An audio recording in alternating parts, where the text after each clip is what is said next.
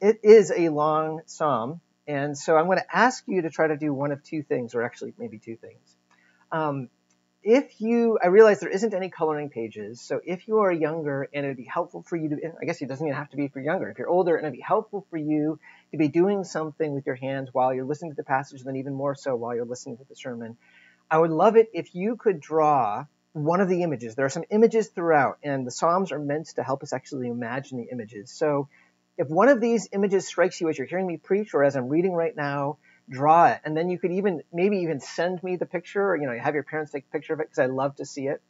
But even if you're not drawing, these Psalms are meant to be imagined. So my request to you, kind of to help you be active as you're listening to this long Psalm, is to just try to imagine the different images that this Psalm presents us with. There's kind of 4 different scenes. All right, so our scripture reading is from Psalm 107. Oh, give thanks to the Lord, for he is good, for his steadfast love endures forever. Let the redeemed of the Lord say so, whom he has redeemed from trouble and gathered in from the lands, from the east and from the west, from the north and from the south. Some wandered in desert wastes, finding no way to a city to dwell in. Hungry and thirsty, their soul fainted within them. Then they cried to the Lord in their trouble, and he delivered them from their distress. He led them by a straight way till they reached a city to dwell in. Let them thank the Lord for his steadfast love, for his wondrous works to the children of man. For he satisfies the longing soul, and the hungry soul he fills with good things. Some sat in darkness and in the shadow of death, prisoners in affliction and in irons. For they had rebelled against the word of God and spurned the counsel of the Most High. So he bowed their hearts down with hard labor. They fell down with none to help. Then they cried to the Lord in their trouble, and he delivered them from their distress. He brought them out of darkness and the shadow of death, and he burst their bonds apart. Let them thank the Lord for his steadfast love, for his wondrous works to the children of man, for he shatters the doors of bronze and cuts in two the bars of iron. Some were fools through their sinful ways, and because of their iniquity suffered affliction. They loathed any kind of food, and they drew near to the gates of death. Then they cried to the Lord in their trouble, and he delivered them from their distress. He sent out his word and healed them and delivered them from their destruction. Let them thank the Lord for his steadfast love, for his wondrous works to the children of man, and let them offer sacrifices of thanksgiving and tell of his deeds in songs of joy. Some went down to the sea in ships, doing business on the great waters. They saw the deeds of the Lord, his wondrous works in the deep, where he commanded and raised the stormy wind, which lifted up the waves of the sea. They mounted up to heaven. They went down to the depths. Their courage melted away in their evil plight. They reeled and staggered like drunken men and were at wits' end. Then they cried to the Lord in their trouble, and he delivered them from their distress. He made the storm be still, and the waves of the sea were hushed. Then they were glad that the waters were quiet, and he brought them to their desired haven. Let them thank the Lord for his steadfast love, for his wondrous works to the children of man. Let them extol him in the congregation of the people, and praise him in the assembly of the elders. He turns rivers into a desert, springs of water into thirsty ground, a fruitful land into a salty waste because of the evil of its inhabitants. He turns a desert into pools of water, a parched land into springs of water, and there he lets the hungry dwell. And they establish a city to live in. They sow fields and plant vineyards and get a fruitful yield. By his blessing they multiply greatly, and he does not let their livestock diminish. When they are diminished and brought low through oppression, evil, and sorrow, he pours contempt on princes and makes them wander in trackless wastes. But he raises up the needy out of affliction and makes their families like flocks. The upright see it and are glad, and all wickedness shuts its mouth. Whoever is wise, let him attend to these things. Let them consider the steadfast love of the Lord. Would you please join with me in prayer? Father, this psalm calls us to pay attention to your love. And I pray that you would help us do exactly that. That in some way, through our reflecting together, that you would break through our inability to understand, and that you would grip us more deeply with the awareness of how deeply you love us, and how you are a God who gathers us to yourself. I pray this in Jesus' name. Amen. Well, so a few months ago, our family started watching and finished watching the first season of a series called The Chosen, which, if you haven't heard about it, it's actually a series that seeks to, in kind of TV episodic form, tell the story of Jesus' life. And I have to say, I think I and probably other people in our family came to it with a certain degree of skepticism, because our cringe tolerance is fairly low. When something is cheesy or unrealistic, it can really bother me, especially about something that matters so deeply to me, right? But I was really pleasantly surprised, and would really, recommend it for anyone who'd like to see it. And on reflecting, one of the parts that I think I found most moving and powerful for me was seeing something about Jesus that is very much in the text, but I don't think I ever quite recognized it before.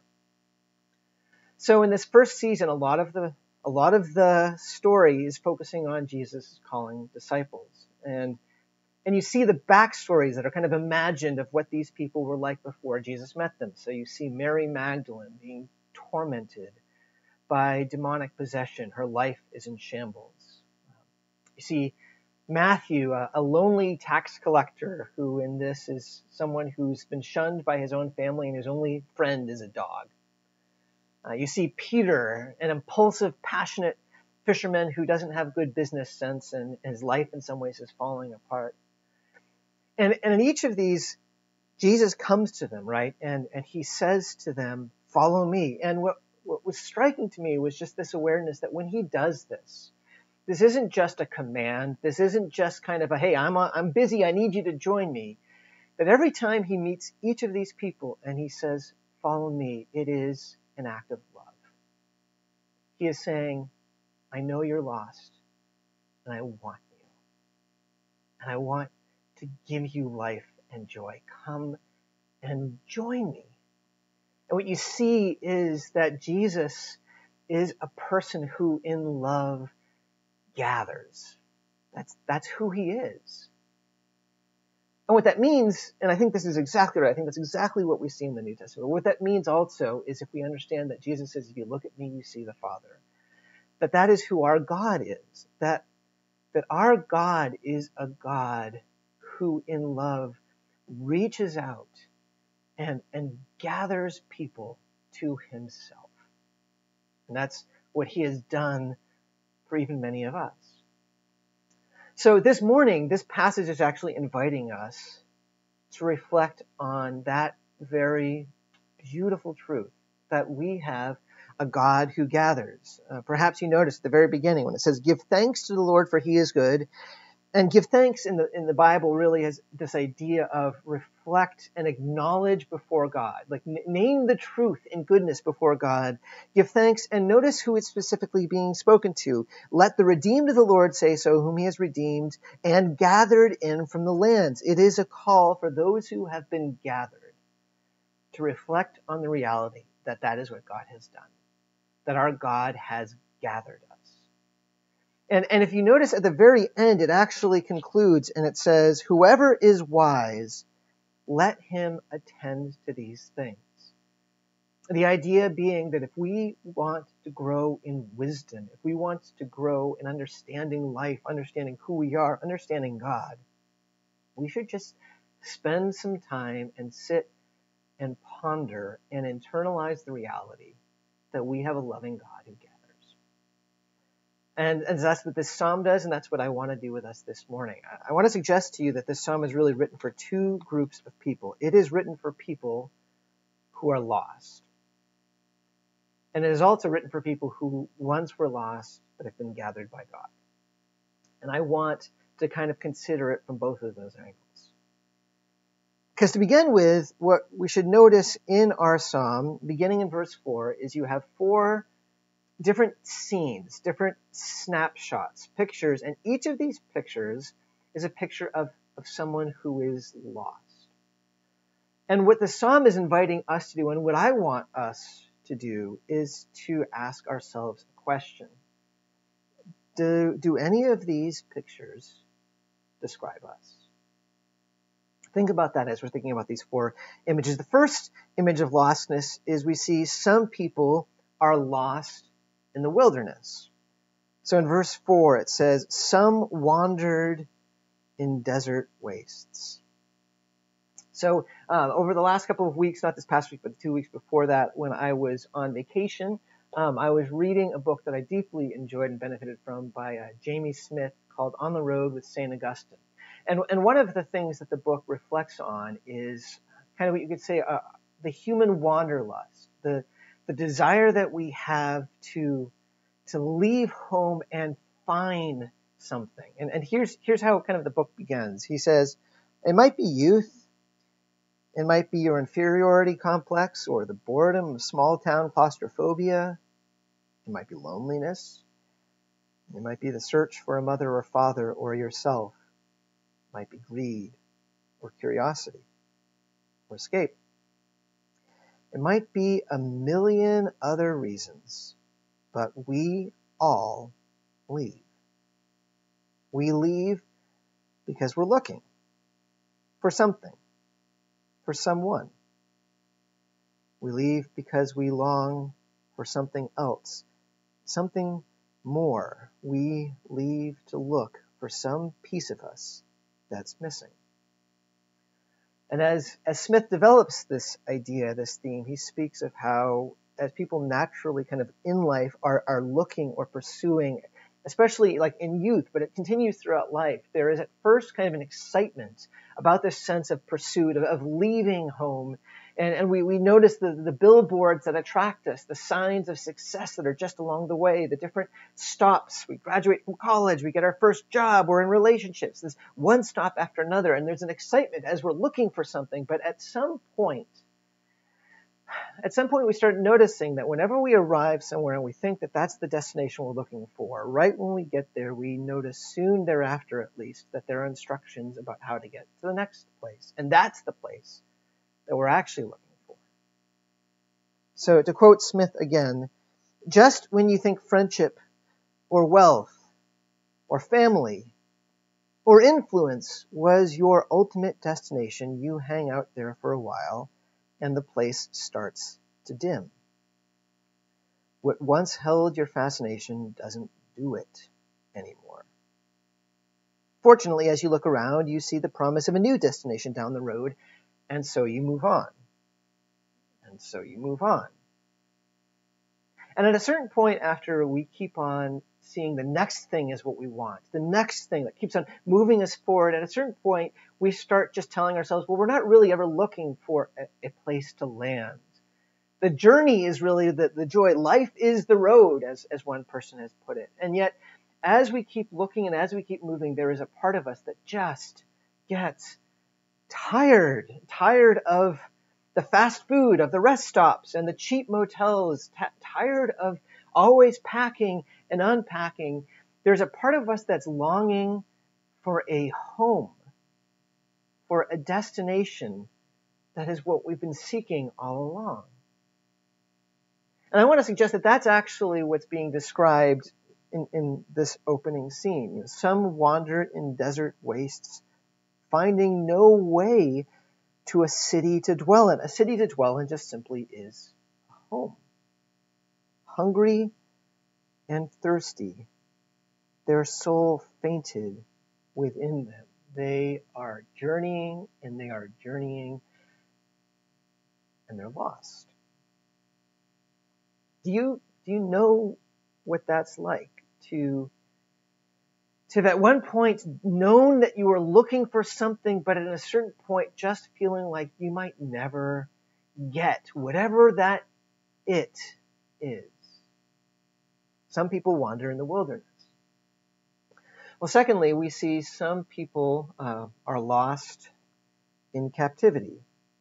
We're told in verse 10, some sat in darkness and in the shadow of death. By night, they are stuck in a dark prison cell. And by daytime, we see that they are doing hard labor. It says they're brought down by labor. Day after day, they're slaves, they're captives. Day after day, they awake early and have back-breaking work until night, and then they're thrown into the cell, and the next day they have back-breaking work until the night, and they're thrown into the cell, and day after day, that's how it proceeds. And this isn't always the way it was for this group of people.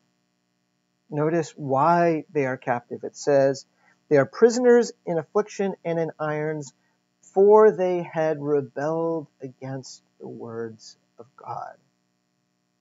They grew up in a home where God's word was known. They grew up hearing God's instructions. But at some point, they decided that what made more sense to them mattered more than what God said. And so they made choice after choice, and one thing led to another. And now, because of their choices, they have found themselves to be slaves. Again, I think this is a metaphor just like with the first image of how our decisions, our sin can trap us and lead us into captivity. So Augustine puts this idea this way. He says that we are designed, you and I are designed in such a way that things only work when God is our greatest love. That's how the world is and it's meant to be. And whenever we choose something else, even if it's really good, if we choose that to be our greatest good, it becomes out of order and it does a number on us because we start giving ourselves to whatever that is, whether it's success, whether it's relationships, whatever. And our habits start forming around that. And over time, those habits, our daily patterns, become more and more necessary. And at a certain point, we are stuck. We're trapped. So it could be that for some of you, there is a tendency to see achievement or success as this thing that you desire above all else, which is a good thing, except when it becomes the greatest thing, then it starts determining our habits. So when we feel stressed or anxious, we just work harder. And that becomes more and more our go-to when we're feeling exhausted and stressed, and we find our bodies and selves more and more worn down, but we can't stop. Our family life is being broken apart, but we can't stop. We're trapped. Or it could be that the thing that we desire more than anything else is just a sense that things are fine and calm and enjoyable. We want comfort. And so anytime we find ourselves overwhelmed or anxious, we escape. We escape online, Netflix, or social media, or online pornography. We escape to things that make us feel better, whether it's alcohol or substance or eating. And over time, when that becomes our go-to again and again, we find our lives interrupted. We find ourselves procrastinating, not getting stuff done because we need to escape. Our lives start getting harder, and we want to change, but we can't. We're stuck. We can be trapped by relationships, by the way that we can relate to others because of how we view them. We find ourselves again and again coming up against things that don't seem to get any better in a relationship. We can be trapped when we are bitter because of someone who has hurt us and we don't know how to let go. There is a certain captivity that can bring us to our knees, and we are stuck and we are lost. Do you know what that's like? To feel lost, being captive to your own decisions. Well, third scene we have is we see people who are lost in despair. It says that because of their iniquities, they suffered affliction, which is just another word for torment, for misery. They're miserable. And the next verse describes a bit what that affliction is like. They loathed any kind of food. Do you know what that's like? Where nothing sounds good. I mean, literally we can speak about nothing sounding good. We don't want to eat anything, but even more beyond that, nothing sounds good. No good reason can occur to you why you should even get out of bed in the morning. Everything just feels weary and empty. It gets so bad for this group of people. It says they loathed any kind of food and they drew near to the gates of death. They are losing really the will to live because of just this, well, it's depression. I mean, that's how we understand. We some of us who've been depressed, we know that that's what this is. When you just don't desire to keep going, where there's nothing that's enjoyable, everything just sounds meh. Now, depression, we know, can be for a number of different causes. There can be depression that's caused by biology. There can be depression that is caused by events like grief. But here, it's a depression that's brought about by choice. It says, some were fools through their sinful ways, which sounds really harsh. But you need to understand that fools in the Bible doesn't have anything to do with intelligence. You can be a really smart fool. It has to do with our capacity to hear.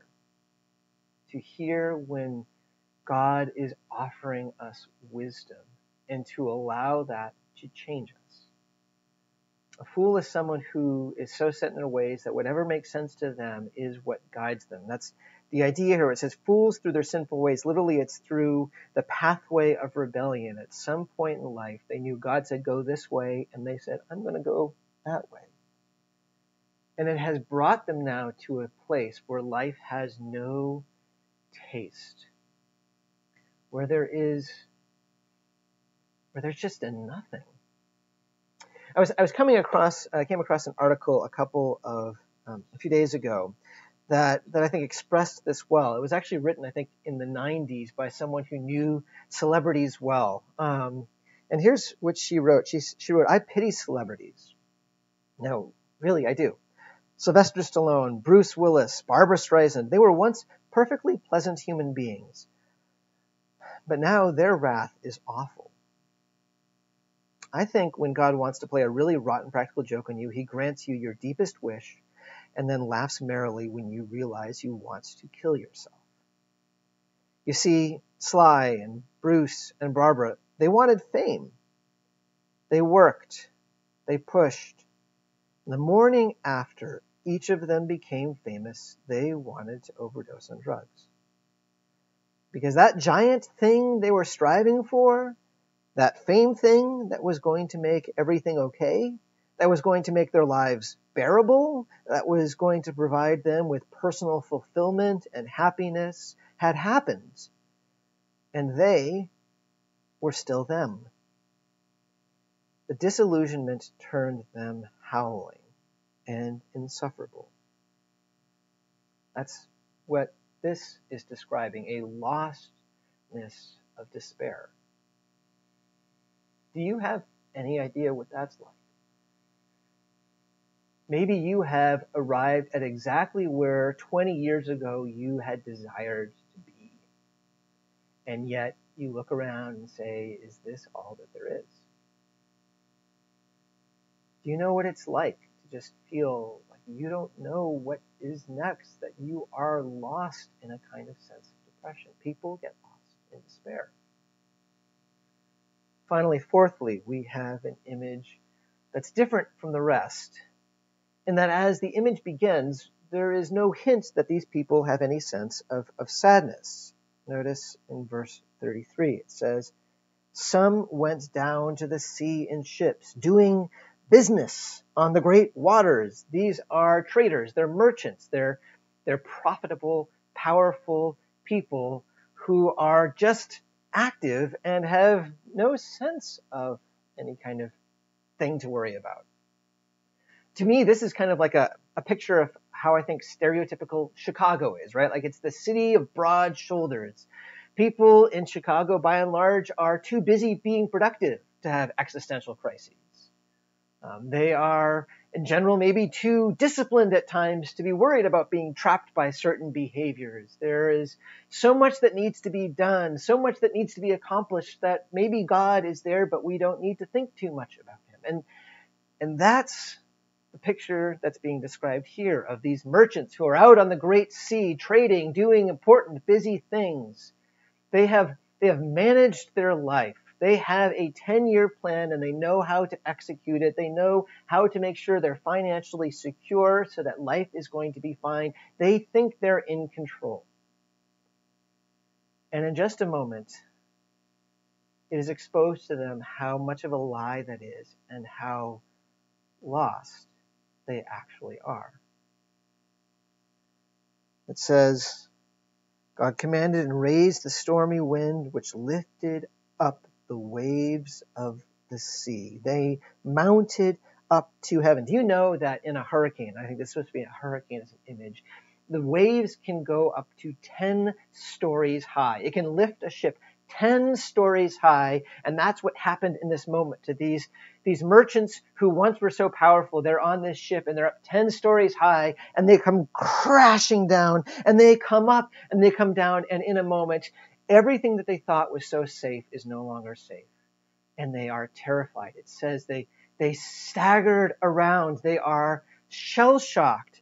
It says that they are reeling. It says their courage melted away. Literally, it is their souls melted. It says they're at wit's end, which literally means their wisdom is swallowed up. Everything they thought they were smart about now is nothing. And in that moment, they realize that this whole time they were living a lie and they're lost. Do you know what it's like to feel that way? My guess is you do, because that describes what our last 6 months have been. Just think about how we felt about things 6 months ago. We had our 5-year plan. We had our financial security. We knew that we were going to be going on vacation, that graduations would happen, that we would be seeing movies and that kind of thing. And then suddenly COVID brings us up and brings us back down. And the economy brings us up and brings us back down. And riots bring us up and bring us back down. And suddenly we realize how little control we actually have. And how small we are.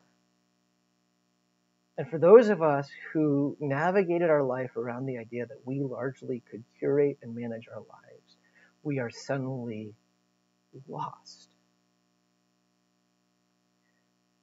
Let me ask again, do any of these pictures describe you?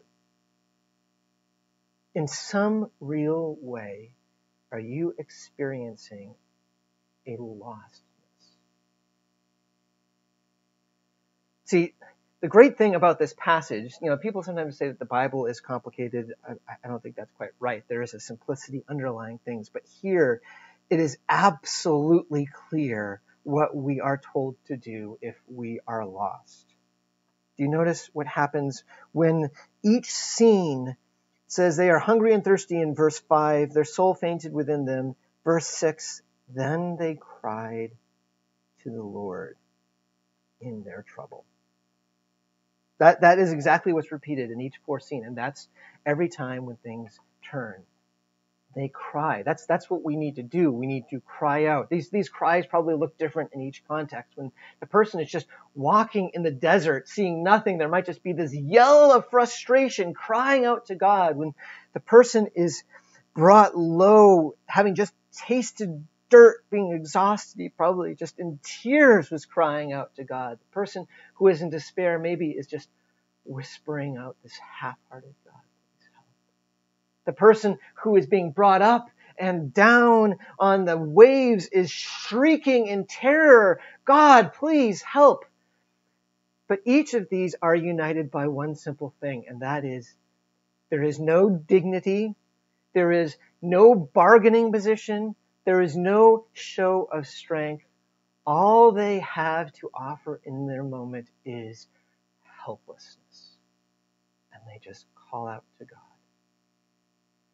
And each and every one of those times when they just do this, when they call out to the God that they have ignored, that they have rejected, that they have run away from, each of these times they simply call out in helplessness and God comes. So it says, for those who are wandering in the desert, God, after they call out, God comes to them and guides them along the way and brings them to a city where they are able to eat and drink and be satisfied. He gathers them home. The ones who are stuck in a prison, it's almost this action scene when they cry out, suddenly God steps in and pulls apart the chains and cuts the bars in two and blows off the doors and brings them free and gathers them home. To the one who is barely left alive in despair and cries out, God comes and in gentleness speaks to them and gives them life and gives them hope and gathers them home. And to the one that is on the boat and crying out in despair, it's a scene that we should be familiar with, because what do we see? We see God coming and with that person just speaking to the waves, be still. And the waves are calm. And he brings them home. Do you see this?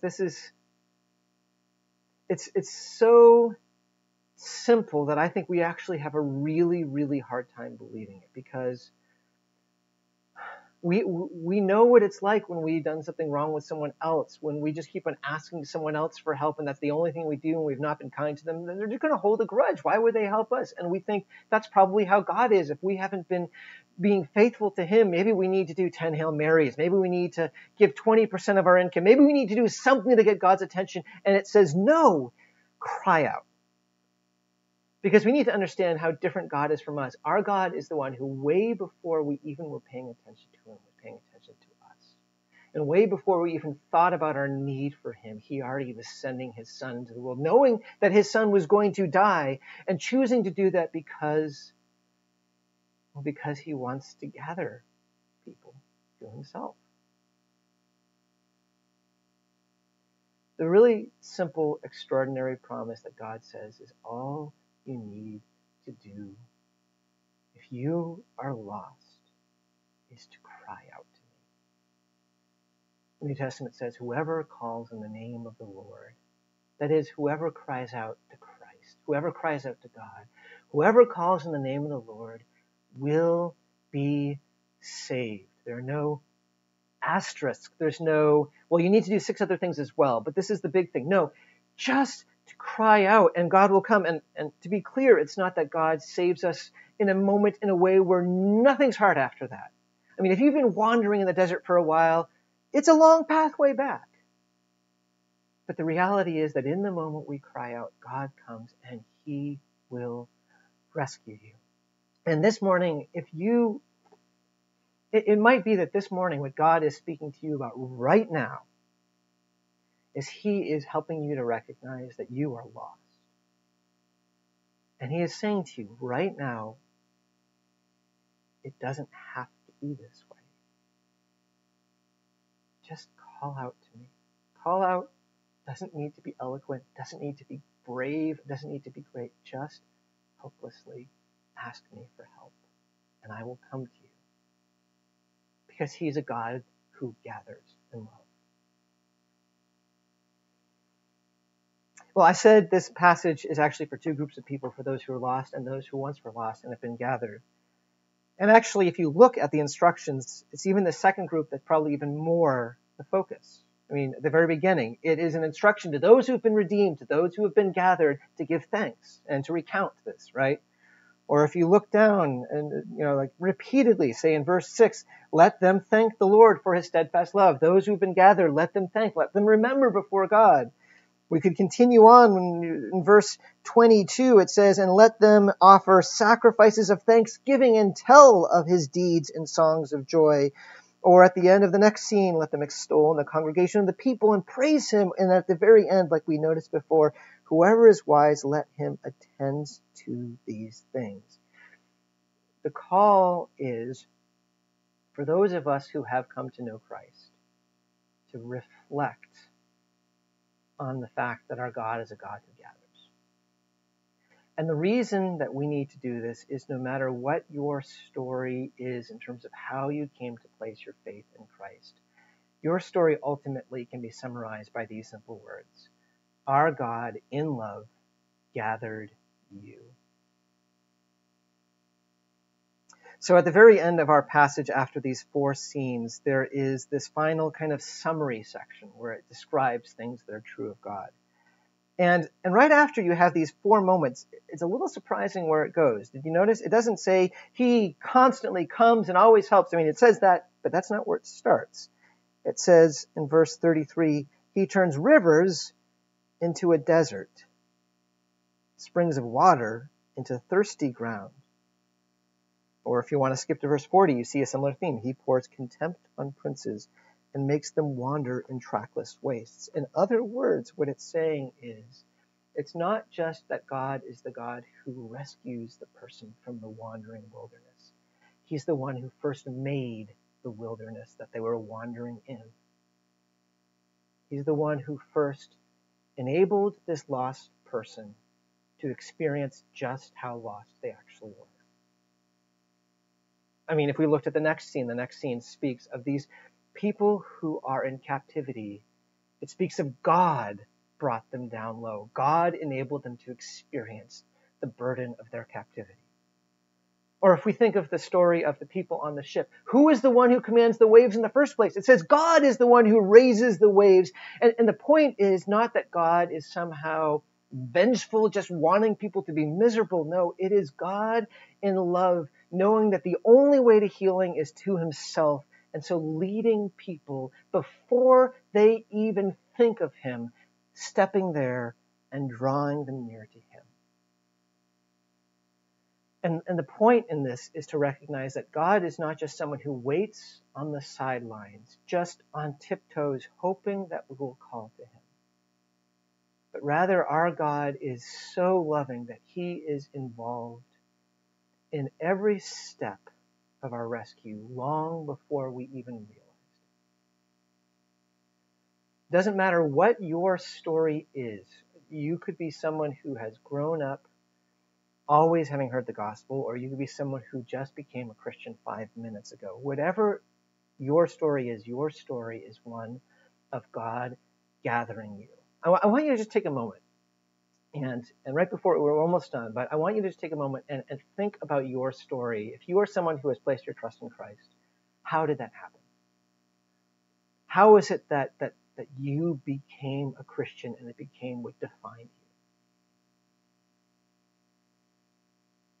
Just think for a moment about that.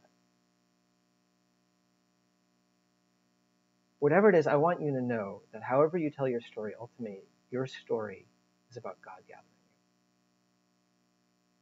When you first felt the weight of shame about sin, that was God gently whispering truth to you. When you first were overwhelmed by anxiety and realizing that you don't have control of things, God was there opening your eyes to reality. When you maybe as a child or as an adult first heard of the gospel, and when you first began to recognize its beauty and placed your hope in it, that was God opening your eyes and opening your heart and drawing you to himself. Whether you've ever realized it before or not, your story is of the God of the universe gathering you to himself. And what that means, and this is so obvious that I feel almost embarrassed to say it, but it's so important that I'm going to say it anyway. What that means is that your God wants you. He wants you. Just in the same way when Jesus came to Mary and said, follow me. And when he came to Peter in love and said, come with me. And when he came to Matthew lonely by himself and says, I want you to be with me. So God in Christ Jesus has come to each one of us. And he says, I want you. I want you with me. I want you to experience my goodness and my love. Our God gathers us to himself in love because he wants us. And that isn't going to stop. God has been with us every moment of our lives long before we knew him, and he continues to be present even now, speaking to us and guiding us and continuing to bring us home, because that's who our God is. And it will always be the case that whenever we find ourselves hopeless or desperate or confused, whenever we've kind of gone the wrong direction, we only need to call to him in helplessness, and he will delight to save us. Because he's a God who gathers. Whoever is wise, let him attend to these things. Let them consider the steadfast love.